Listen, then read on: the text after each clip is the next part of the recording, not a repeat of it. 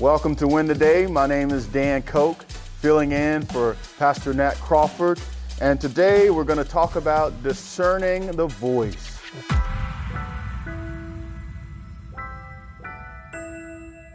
John 5, verses 25 through 29. Truly, truly, I say to you, an hour is coming and is now here, when the dead will hear the voice of the Son of God, and those who hear will live. For as the Father has life in himself, so he has granted the Son also to have life in himself, and he has given him authority to execute judgment, because he is the Son of Man. Do not marvel at this, for an hour is coming when all who are in the tombs will hear his voice and come out, those who have done good to the resurrection of life, and those who have done evil to the resurrection of judgment. Again, we have another one of those double amen statements coming from Jesus. Boy, is he trying to warn these guys that they are in big trouble. This whole conflict has to do with these religious leaders judging Jesus and concluding that he's no good for the nation of Israel. Jesus, on the other hand, flips the script on them. He says, I'm the one with the real authority to judge. This scene reminds me of the way children can argue and fight over authority. If an adult sends a kid to pass on a command to another kid, it can be really hard for the kid to hear and receive that command. Why?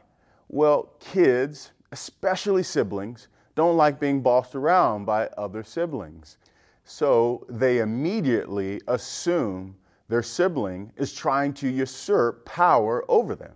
These religious leaders are treating Jesus like this. But here's how I've taught my kids to think about these situations. First, if your sibling comes to you in my name, you need to hear him or her out. Secondly, what you're listening for is consistency with how me and your mom operates. Finally, if it's not something sinful or harmful to you or others, you ought to think long and hard about the message that is being passed on to you. The first problem with the religious leaders here is that they have no idea what the character and nature of God is like, because they're sold out to their own traditions and understanding. In a later teaching, I'll come back to this very point. But the second problem that the religious leaders have, which is their biggest problem, is that they have forgotten that they are sinners who need a Savior.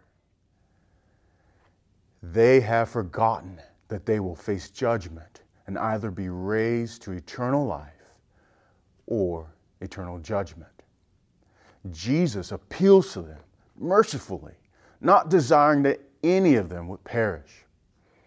Unfortunately, they cannot discern the voice or the message or the ways of God. Like hard-hearted little children, they ignore the messenger and the message, which means they're storing up judgment for themselves. Interesting enough, Jesus speaks of the dead hearing the voice of the Son of God and living.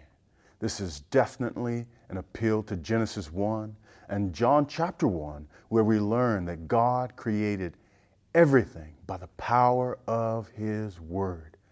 Jesus is the Word made flesh. And everyone who responds to the preached gospel ultimately hears the voice of Jesus calling them to life. When you hear the gospel preached, do you hear your Savior's loving plea to sinners? Hey, I hope you enjoyed the message today. If you'd like to go even deeper, join us in Go Tandem. Go Tandem is our spiritual fitness app to help you move closer to Jesus each and every day. So download Go Tandem on your mobile device. Oh, and by the way, this service we offer is at no cost to the user or even to the churches who benefit, but it does come at a real cost. would you consider partnering with us at backtothebible.org? That's backtothebible.org.